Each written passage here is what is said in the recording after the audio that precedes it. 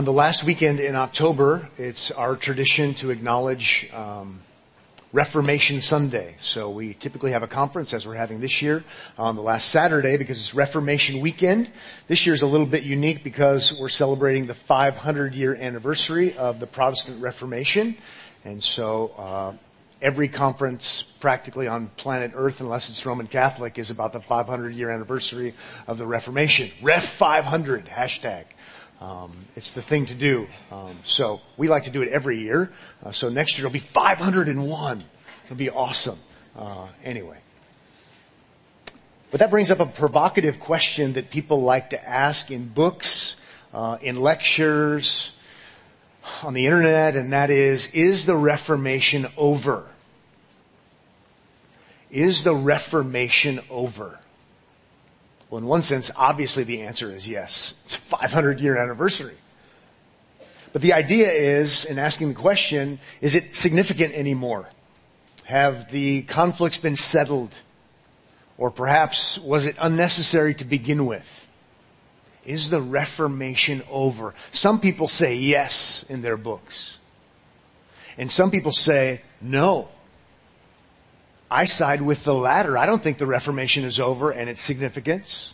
I don't think it's over because to this day on the books, officially, the Roman Catholic Church condemns, anathematizes everyone who says that salvation is by grace alone, through faith alone, because of Christ alone. Not to mention assurance of salvation. Condemned. So I don't think the Reformation's over. I don't think the Reformation's over not just when it comes to Protestants and Catholics. I don't think the Reformation's over when it comes to the fact that evangelicals, just this week as a matter of fact, a well-known evangelical said that salvation is not by grace alone.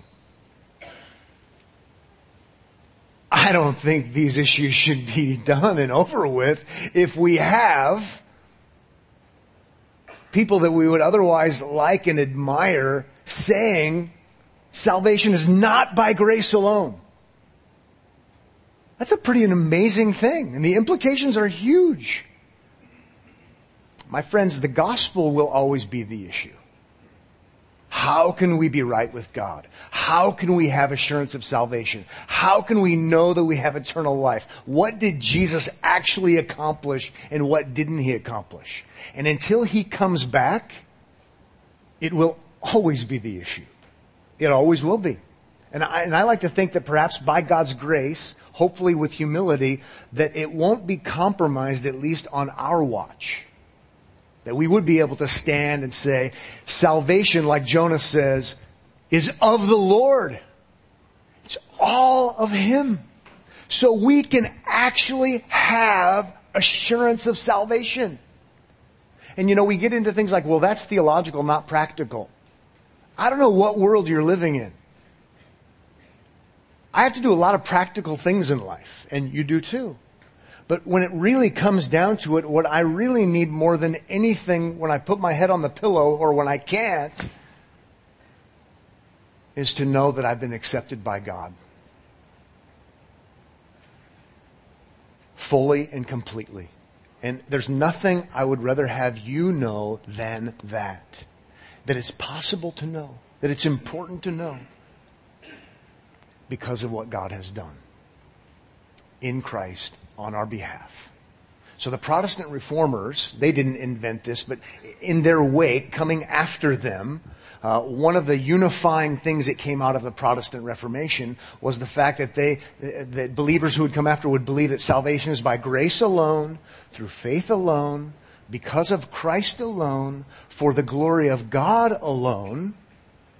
And how do we know this? Because the Scripture alone is the ultimate authority by which all tradition must be evaluated.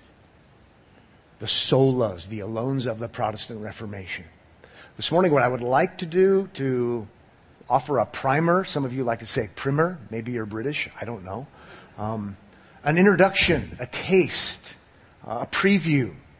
Step one would be to look at Ephesians chapter 2. And we'll see in Ephesians 2, we might have to drift into 1 a little bit. We'll see at least most of these solas and see that these are important. So if you have a Bible, I'll invite you to turn to Ephesians If you're new to the Bible, you could look at the table of contents or pull it up on your phone, perhaps. And yes, I realize this means we won't be in John 17. Sorry. But today is the day to try to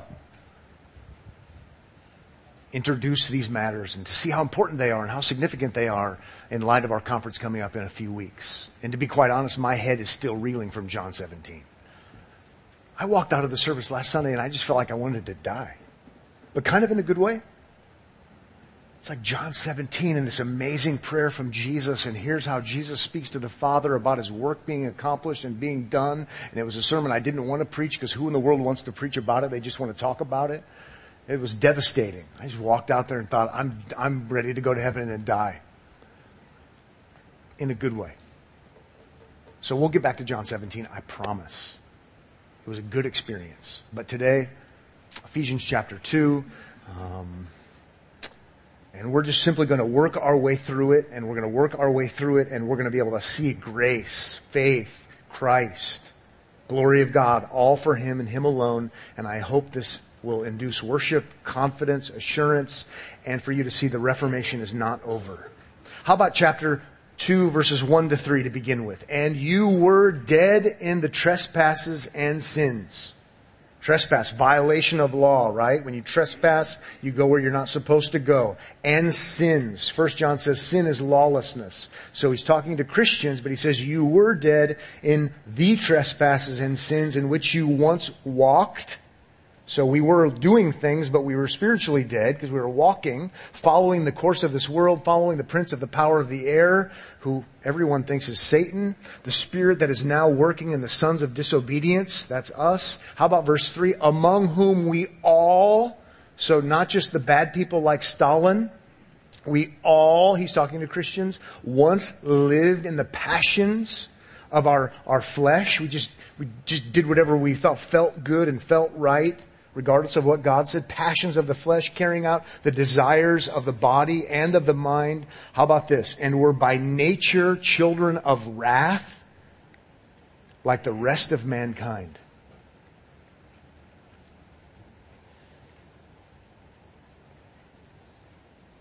The weird thing is, Christians like to hear that. You're weird if you like to hear that. But it might be a good sign if you like to hear that. Because Christians don't like to live in the world of the past, but we like to realize that's where I came from. And if I can understand that it wasn't those bad people out there, but it's us bad people in here, we can understand the significance of what Christ did for us in saving us. So we kind of like to learn about this stuff. It's dark. It's bad.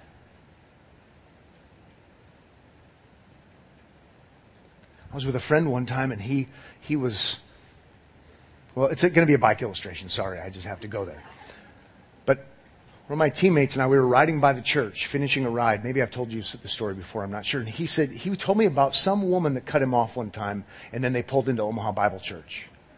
If you're that person, I'd like you to come no, I'm kidding. And he described the car and all this stuff. And I said, a lot of people go to the church and are members. I don't know what people drive, save your breath. And he said, I told her, I went, followed her, and I told her Jesus wouldn't want you to do that. This is one of my unbelieving teammates, so it's classic. But he said, if you did know who it was, would you go talk to him? I said, I don't think so. And as we talked more and more, I had to say, hey, Brian. That's his name. I said, hey. I said, that church isn't for good people. That church is for people who know they're bad people and they need a Savior in Jesus so that they can have forgiveness. That's actually what Christianity is about. Then I think we talked about the kind of tires we're using or something. Subject changed. But Christians realize that we're not saying, look at us, we're Christians, we're awesome. Actually, dead in trespasses and sins, by nature, children of wrath, even as the rest of mankind. We're just like everybody else. But we are saying everybody's messed up. We are saying everyone is a sinner. Everyone has violated, trespassed God's commandments. None of us have loved God with heart, soul, and mind and strength. None of us have loved neighbor as ourselves. No one, no, not one, Paul says in Romans. So we've got to start there. And by the way, this is how we're going to be on to salvation being by grace alone, through faith alone, because of Christ alone, because we're by nature children of wrath. We don't have a glimmer of good. We're not part good, part bad. We don't do bad because of our surroundings. By nature, children of wrath. And we've got to deal with that first, or the rest won't make sense. And by the time the Protestant Reformation comes along, we have Roman Catholicism, and I'm just stating facts. I'm not trying to beat up on a particular religion, because I'm a sinner like everybody else is. But now they're saying people are good and people are bad. And so it makes sense that salvation is by grace alone, through faith alone, because they'd lost sight of what we call depravity. Okay? Which is kind of ironic, because one of the champions in church history beyond the Apostle Paul and beyond Jesus and beyond the writers of Scripture, one of the champions for the reality of depravity, the human condition, by nature children of wrath, one who wrote some of the most provocative and significant things about it, Saint Augustine, or if you prefer, Augustine, in the 400s. And Rome claims him as a saint. To give you a little bit of history, this is one of the reasons why John Calvin, one of the Protestant reformers, quotes Augustine again and again and again and again and again and again and again and again, in a sense saying, look, he's your guy. This isn't anything new. But see, when you grasp and understand that we're not good. This is hard in our culture, because the preacher who's got the $1 million smile is telling everyone they're wonderful and great, and God's response to them is because of what's in their hearts, and they're so good. And so when we hear this kind of stuff, we think, what? But that's why we don't understand the cross, and that's why we don't understand the gospel. And that's why we say maybe the Reformation isn't that important, because what's the big deal with the word alone? I so want everyone to understand how bad they are before God. Because it's really the key to understanding grace. Like the rest of mankind. Think about it. Are you a good person? Even the way we talk, they're such a good person. I'm just glad to know they're a good person. Well, in one sense, I say about friends, he's a super, super good guy. But I certainly mean lowercase g. I don't mean good before the eyes of God. And you shouldn't either. Children of wrath, even like the rest of mankind.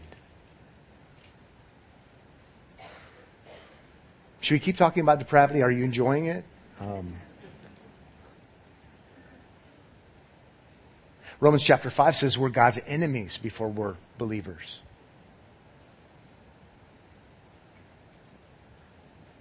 It's not very inspiring, but we're going to get there. As one old preacher would say, who believed these things, as an unbeliever, you would kill God if you could. By nature, children of wrath.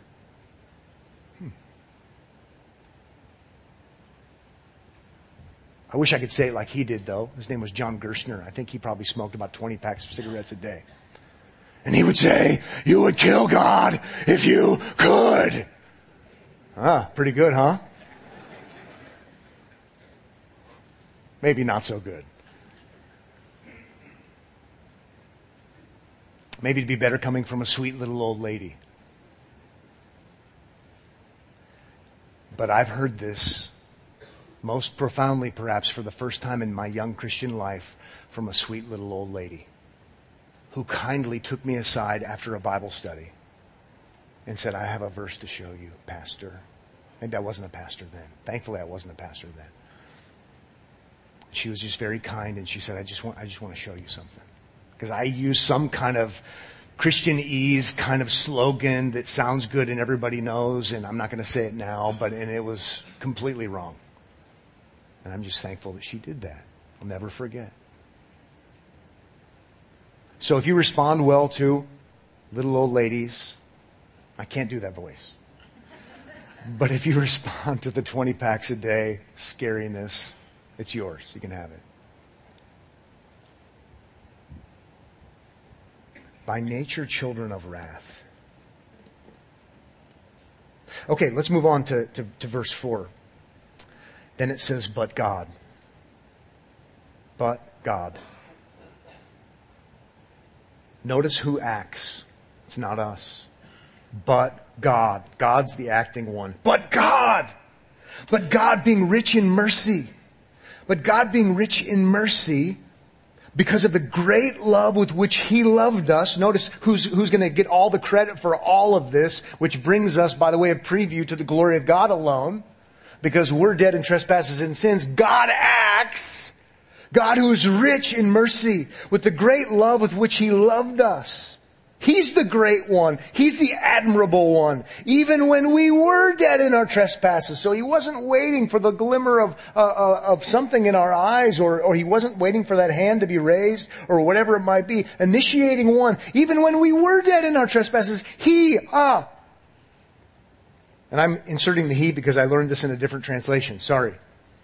Even when we were dead in our trespasses, made us alive together with Christ. That right there is just like mind shocking. But God, He, rich in mercy, great love, made us alive. I mean, think about it. Spiritually dead, right? God makes us alive. What a great partnership. No, right? It's not what a great partnership. This is why in theological conversations, and if you're into that, this is for you. If you're not, it's okay. You don't need to know it. This is why we say salvation is monergistic. Mono, one way working. God makes us alive. He's the one working. This is why the Protestant Reformation is still relevant, because in the other system, it's still synergistic. And synergy is good in your, accounting or in your marketing department or on the job or working together or whatever it might be, but it's not how salvation works. It's not us and our goodness and God and His love and we work together. But we. Doesn't say that. But God. But God who is rich in mercy. God makes us alive. It's all Him. It's all Him. It's humbling, right?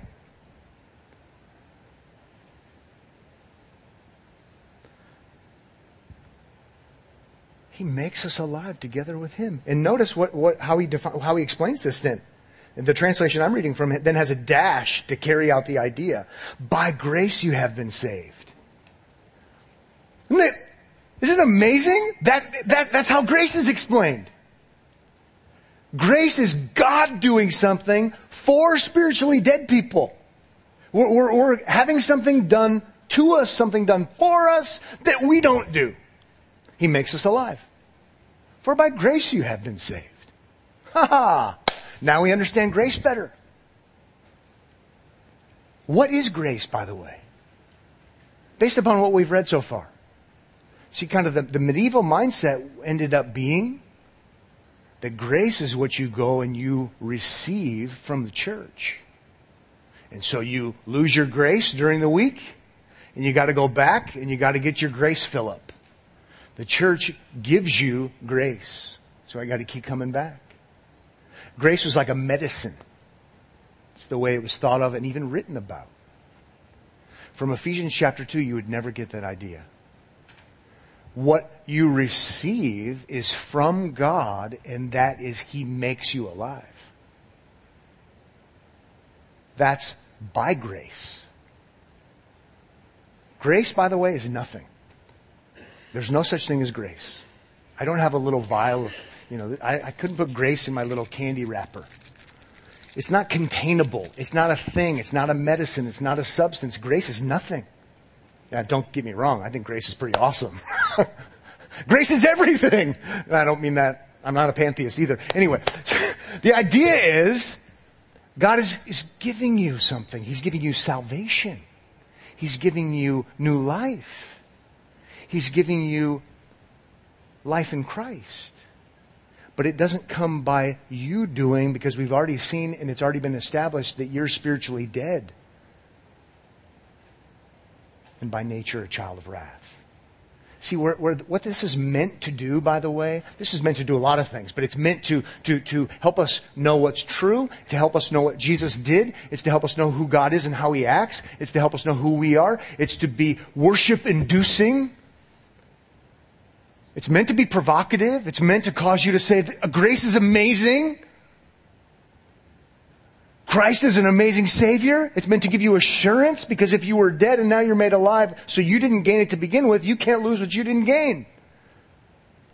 Without a doubt, every time someone goes down the road of, and lots of us have been there before because we just didn't know any better, we think we can lose our salvation, and we think we can't have assurance. Inevitably, it's because we don't believe verses 1, 2, and 3 of Ephesians. Because we think somehow we were good enough and now we're bad enough, we're going to lose it again. And the reality is we were bad enough for God to save us. Well, that doesn't sound right, but you know what I'm saying.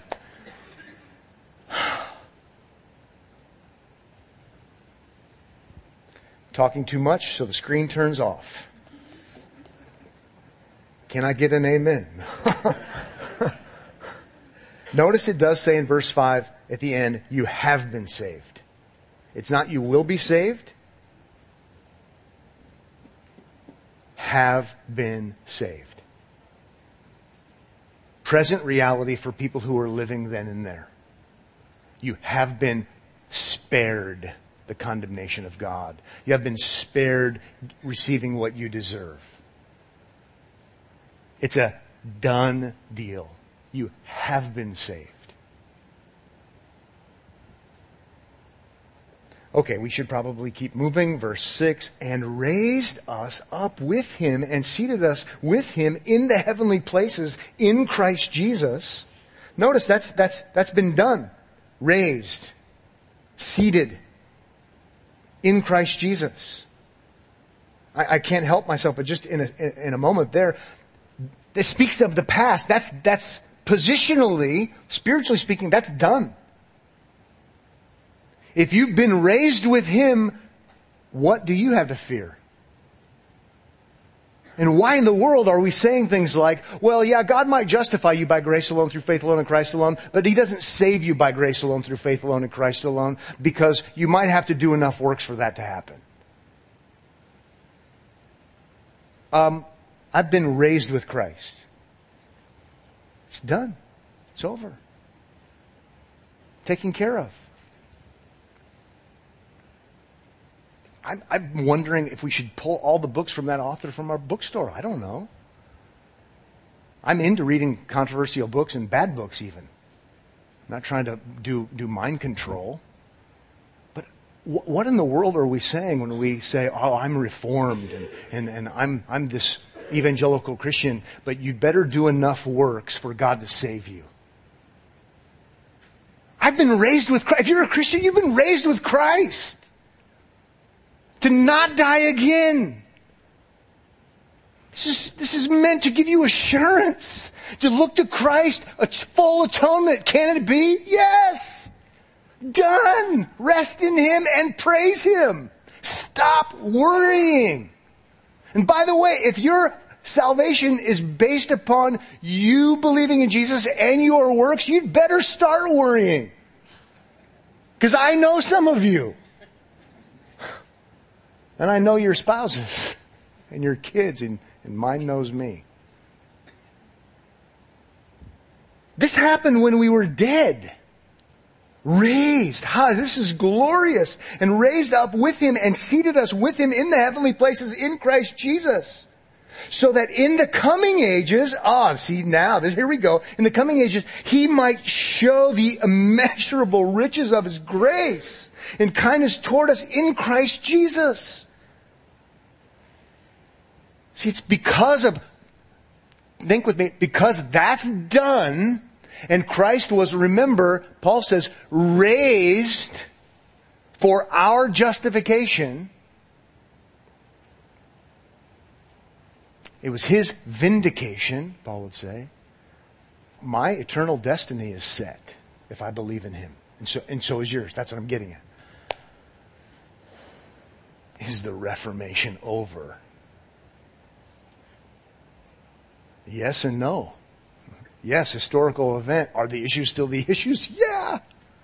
My pastoral heart says, this is a huge deal.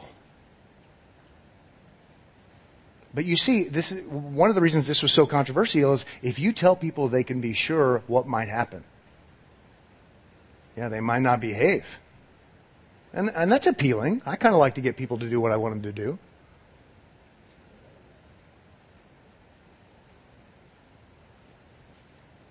But it's scandalous. And it robs God of glory, and it robs the cross of its power. This is stuff that's been done, taken care of, grace. And then the verses we know. See, it's so helpful to read these verses we know in light of the verses that come before. Now comes the summary. Because remember in verse 5 it says, by grace you've been saved. So that's really where the big idea comes from. Then he repeats himself in verse 8, for by grace you have been saved. Now we can understand it because of verses 1 to 3 and following. And then now we're in verse 8. For by grace you have been saved through faith. You believe in Jesus. Faith means trust, depend upon, believe. And this is not your own doing. It is the gift of God. Not as a result of works, so that no one may boast.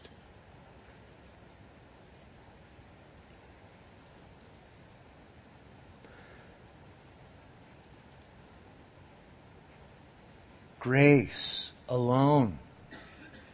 Now we have faith alone. It's not even of you. It's of God. Remember, you're dead. So it all has to come from him. He acts.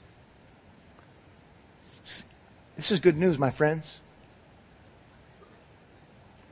Because I want to say, like I want to say sometimes for effect, hello, my name is Pat and I have a problem. And you say, hello, Pat, right? And we should be able to go around the room and, you could say, hello, my name is Craig and I have a problem, right? And we'll all say, hello, Craig. I mean, I'm not sure you're all with me or not, but as believers, we should be able to do that. And I'm being a little bit, silly because I'm borrowing from another context. But you know what? Hello, my name is Pat and I have a problem. Hello, my name is Pat. I am the problem. Okay? And then you could hopefully then tell me in a Christian way, I have good news for you, Pat. And it's not do more, try harder. It's not get busy. It's, to borrow from the Apostle Paul in Acts 16, believe on the Lord Jesus and you will be saved. Not might be. Believe on the Lord Jesus and you will be saved. How could that be? It's because he did everything. So what we have is given to us by grace and by grace alone. Now do notice it doesn't say the word alone in our text. But it's there. It's there because of context. It's there because of verses 1, 2, and 3. It's as there could possibly be. Dead, alive. Where did that come from? Came from God. Came from God. This is so good. A whole nother sermon for a whole nother time. I'm not going to go there. But you tell people this and they might just behave badly. By the way, now they're alive. And they have a new nature. We were children of wrath by nature. And now we're children of God by nature. Let's just leave that up to God to have us start acting like our nature. Even the psalm that we read this morning from Psalm 119, where he uses all those synonyms, law, testimony, word, rules. Now all of a sudden, from a believer's perspective, it's like, you know what? What God tells me to do is actually what's good for me. It's what I want to do. Which is coupled with the fruit of the Spirit. The Spirit is given because of the gospel. I don't know about you, but I'm enjoying this. I hope you are. But I won't lie. I will tell you that I'm talking about this morning because I care and I want you to have assurance. And I'm telling you about this morning because this is a battleground, and it always will be. And people you might really know and respect in other areas are teaching opposite things. But the history of the church just shows us repeatedly again and again and again and again and again. Grace alone.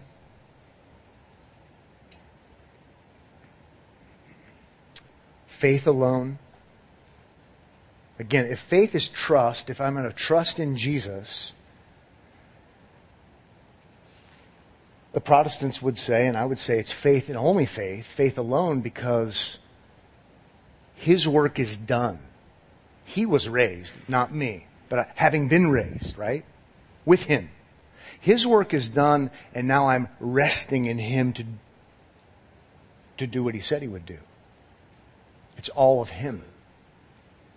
There's a huge difference, by the way, between faith and, what am I going to say next? Starts with an F. Faithfulness. Salvation is not by faithfulness unless you're talking about His.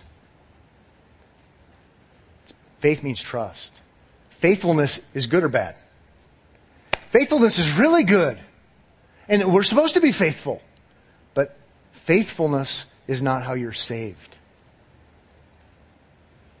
Faith in the one who was faithful is how you're saved. And as a result, now you want to be faithful in honoring Him and doing what He says. And the difference between the two is the difference between two religions.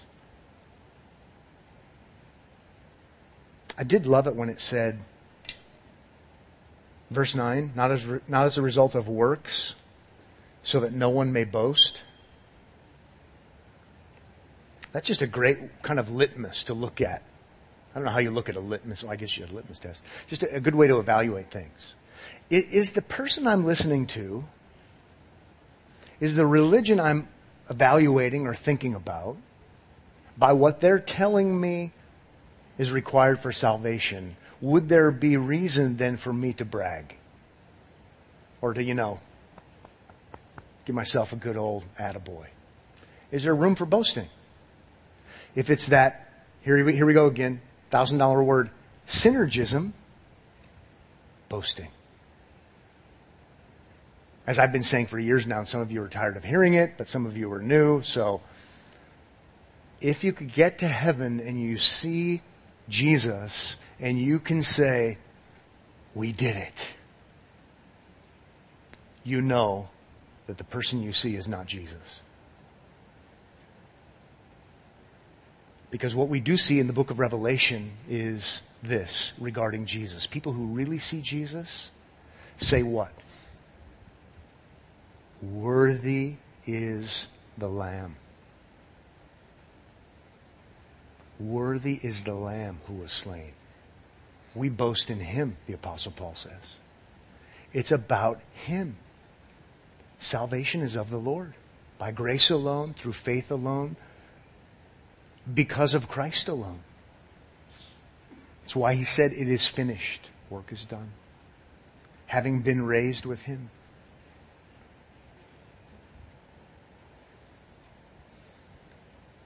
Then verse 10 comes. For we are His workmanship. We're God's masterpieces. This is what God has done. Created in Christ Jesus. It's this recreation idea.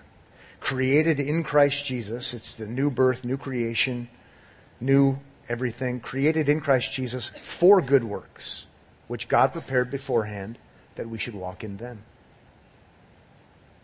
So, 4 good works. 4 good works. How important are good works? Super important. And there they are. And God recreates you. To use a synonym from our text, He saves you in Christ, by grace alone, through faith alone, in Christ alone, to do nothing and just be alone. No! He saves you, recreates you for good works. It's the design to do the right thing. To go back to act like a human being and to love God and love neighbor, which is how you summarize good works, because it's how you summarize God's law based on what Jesus says. So now, new nature, recreated in Christ for good works. Good works are super important. Absolutely important. They're important fruit. They're important evidences. They're important signs of life. But they don't save you. And if they save you, now we're part of a different religion.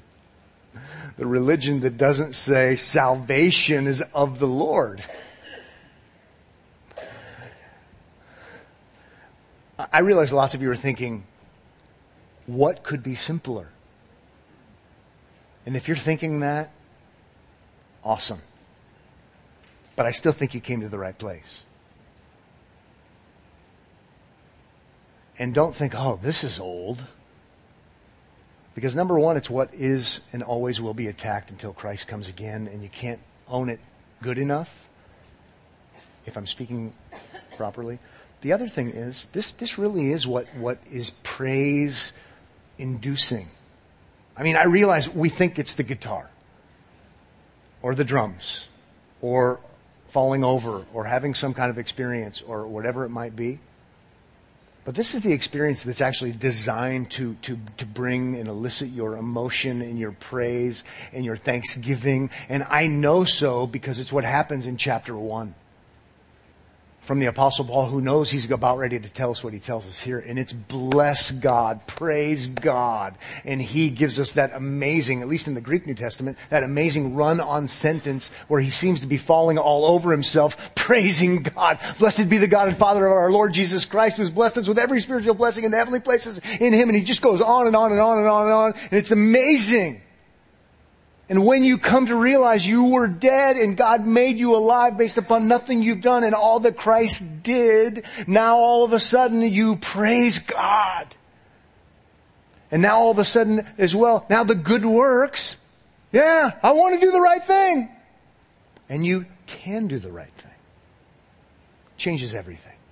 Changes everything.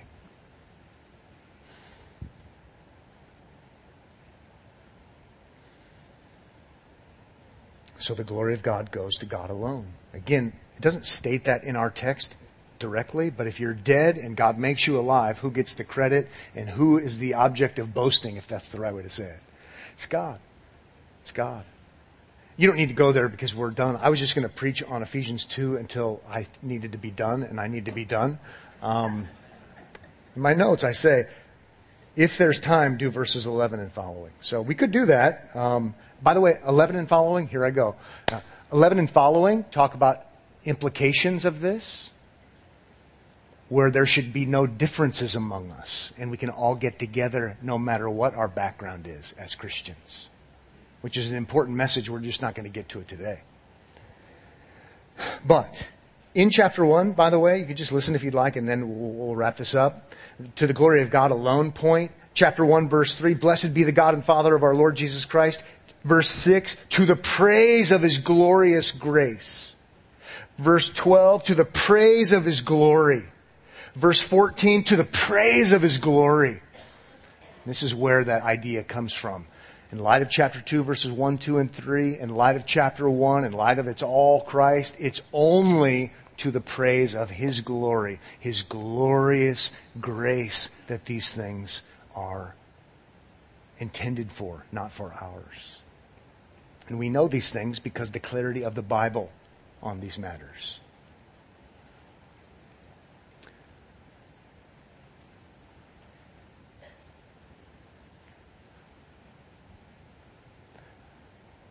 We are going to celebrate the Lord's Supper. It's same old, same old. And now let me apologize for saying that. Super simple. Context is going to be Passover, where there's atonement, where there's forgiveness, where you don't get what you deserve.